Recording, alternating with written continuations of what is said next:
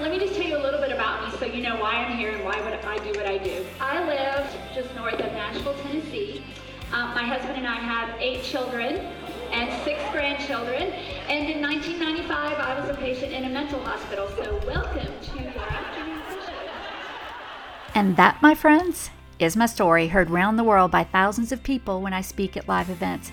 And to those who might say I'm too flip about mental illness, I would say it's my story and that's how I tell it, right? I am not ashamed. So welcome to the very first episode ever of the Consider Yourself Hugged podcast. I am Dr. Tammy West, and I'll be here every week to teach you lessons from my journey about how to confidently make positive choices in this life we've been given, especially when it throws you challenges. So on with our first episode and today's hug. And yes, I intend to call each episode Today's Hug because I think it's cute, even if it's cheesy. So today's hug will be 3 tips to using our journeys. It's kind of interesting that today is recording day for episode 1 for 2 reasons. The first is that it's been on a calendar for quite a while, and lo and behold, I wake up today and I have this cold. And the second reason is, if you follow me on Facebook, you might know that life has been a little bit full for us for a few months. My sister-in-law and her family of 6 are living with us. Her mother and her sister and her boyfriend actually have been here for visits. And my 3 biological children who live across the country have been in and out. So space is kind of limited. I'm recording in what used to be a very small office, perfect for acoustics and recording like this, but now it's kind of like temporary housing. So I'm literally sitting on the edge of a bed with my microphone and computer on this little end table in between this bed and a second bed. If you want to see the setup, I actually posted a picture on Facebook on recording day on January 22nd. My point is this: don't put off important things in your life because of overcomable obstacles. I don't think that's a word, but it totally should be. What I mean is this: maybe you're joining today because you have a very specific issue in your life that you need help with. Or maybe you have more bad emotional and mental well-being days than you'd like. Maybe you need to see a doctor, but you're afraid to. Or maybe you actually have a diagnosis like me, like anxiety or depression. Start today. Don't put things off for obstacles that you can overcome in the present. So, I could have said, I have a cold today, I don't want to record, or I need to wait until I have a desk and a good setup, but I don't want to wait. So commit today to addressing whatever that is. And I don't mean go to your family and say, hey, I listened to this podcast. You guys are driving me crazy. I'm moving to China. I don't mean that. But just commit to your emotional and your mental well-being. Commit time, invest time in your learning. Invest time into your own thoughts. Invest money. Invest whatever it takes. But today is the day to start. So I hope that makes sense. I want to condense my journey first. So I want you, before we do our 3 tips, I'm going to condense my journey for you because you need to trust me. You need to know why I'm here and why I talk about what I talk about. But I also want you to think about your own journeys. Now, if you've ever seen me speak before, you might know that I'm kind of a time maniac, both on the giving and the receiving end. So, if you tell me I'm going to go to an event or a seminar and it's going to be an hour, I kind of expect it to be an hour. But on the flip side, if I tell you that I'm going to deliver some content in an hour, then I'm going to respect that and be an hour. And I want you to know that the content here early in the podcast, I want it to be under 20 minutes. Now, as the podcast grows, I assume that will get longer. I'll probably do interviews and things like that. But for now, I want our content to be under 20 minutes. So we should be good for that on today. Sometimes I set timers if I feel like I could go on and on about something. And I think when it comes to our journeys, we could tend to go on and on. So I am opening up my phone and I am opening up my timer and I am setting a timer for 3 minutes. I'm going to condense everything in 3 minutes because I want you to know, you've given up part of your day to spend with me. And I want you to know that I honor that and I want to respect your time. So here is my basic story in 3 minutes. I grew up with more difficulties than some kids, less than others. My parents were not happily married. There was fighting. Sometimes it was physical. My mom had what used to be called, if you're about my age, like in your 50s, you might remember this term, nervous breakdowns. She had multiple nervous breakdowns when I was a child. She struggled with mental illness her entire life. When I was 10 and my sister was 11, my dad left. And that's really when my mom she really took a nosedive, like in the mental world. Sometimes I say that she sort of became a non-person.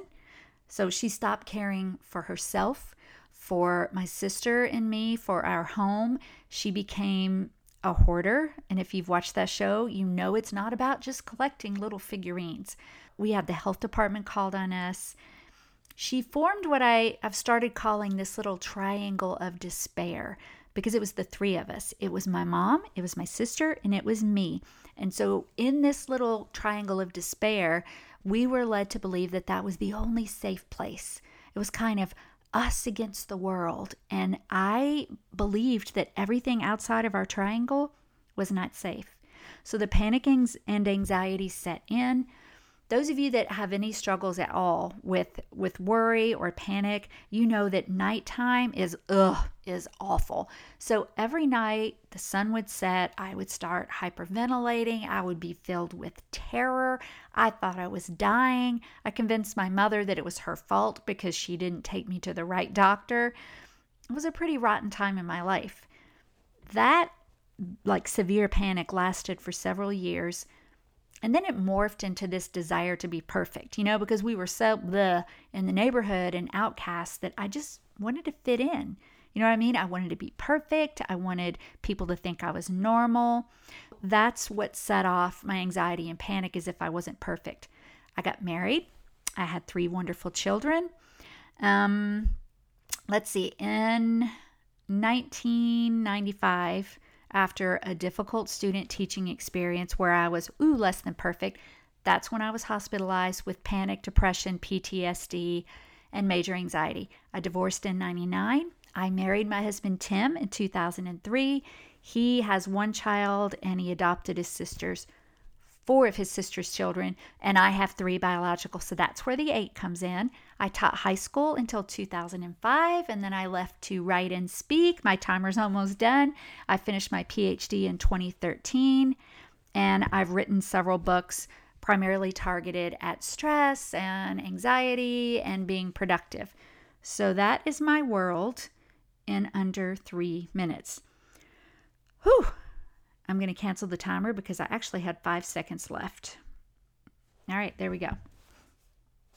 So I encourage you to think about your stories, the good and the bad, and we'll delve over the course of this podcast. We'll delve deeper into the different components. Oops. Well, there you go. I guess I had longer than I thought. I could have told you so much more in those extra 15 seconds. That's my story. That's my journey. That's my past. Now, on to the tips. What can we learn? What can we take away? 3 things I want to get through today. So here's my first tip. Recognize the reasons behind your journey. When I left teaching to be a speaker, one of the first things that I did was to do some contract training work for 2 large seminar companies across the country and across the world. One of them was called SkillPath. And I remember in 2006, I applied and they asked me to come audition. The day before the audition, my husband Tim was having chest pains and they told him he needed to have an arteriogram on the day of the audition. And he said to me, listen, I'm fine. If you don't go ahead and go do your audition, I'm not going to do the arteriogram. Which is exactly what happened. I did the audition, but looking back on it, I'm like, that was really dumb. Why did I agree to that? But I did. He was very persuasive. So I did the audition, and I did wind up speaking for them, but I didn't feel good about the audition. So afterward, I said to Bob, he was the man who evaluated me, I said, listen, my husband is having an arteriogram like right now, and I don't feel like I was very prepared. So I'm sorry, I just didn't feel prepared. I don't mean to make excuses. And he said something so powerful to me, really simple but powerful. He said, You gave me a reason, not an excuse. And I was like, oh. As I thought about that, I realized the difference. A reason for something like that is saying, okay, I didn't do as well as I wanted today. I want to do better. The reason is this was this crisis. An excuse would be, it's not my fault. Nothing I can do about it. Did you kind of hear how it sounds different? So when I say number one, recognize the reasons behind your journey, they're not excuses. We're not going to use them to excuse our mental and emotional patterns that we've developed that we don't like, but there are reasons. Research shows us there are 3. Again, we'll do more on this as we go through our time together in the podcast, but for today, let me just go ahead and tell you what those are. The first reason behind your journey, what I mean is your journey with your emotions and your mental health. The first reason is your genetics. You do inherit genes from your parents that influence some of the chemicals and the hormones that you have that influence your behavior. So that's number 1. Number 2 are the things that have happened in your life, the events that have happened, your childhood, your schooling, the finances, and even today, the weather, your health, your family. It's all the stuff that has happened to you in your life. That influences, right, the way you think, your mental well-being, and your emotions. And the third one is your choices. And all of these are both good and bad. You have both good and bad genes probably in your parents. You've had good and bad things that have happened to you, and you've made good and bad choices, but all of those are reasons behind your journey. So that's the first tip. Just take some time to think that through and recognize it. The second tip, own your journey without shame. Now, you might think that when I say your journey and then I talk about shame, that I would be referring to people like me, someone who's been in a mental hospital, or maybe someone who has addiction, or someone who's been in jail, or someone who just really has a lot of difficult, maybe it was childhood abuse, whatever it is. And I do mean that. Like I think I told you in the beginning, I'm not ashamed of my journey. So I do mean that. But I also am speaking to those of you who may have had what some people called a fairy tale life. Maybe you grew up in a great home, your finances in your family were great, everybody's always been healthy, you really haven't been through anything. What I'm about to say is so powerful, and part of it is what I studied when I wrote The Stress Club in 2013. It was my PhD research. Sometimes people are afraid to talk about the good things in their life because if they do, someone might say to them something like this, "Phew, must be nice to have had your life. If I had your life, I could have done blah, blah, blah, blah, blah, blah, blah." The most powerful phrase in my entire book, it was from a woman in my study. This is what she says, quote, "It's like you're not validated if your suffering is not the same." Do you hear how powerful that is? It's like you're not validated if your suffering is not the same. So when I say own your journey without shame, for those of you that have had a pretty good life, you've had good things, there is no shame in that. So don't let people tell you that you don't know anything about life because you haven't been through what they've been through. Got it? All right, no shame. And number 3, have emotional and mental well-being goals.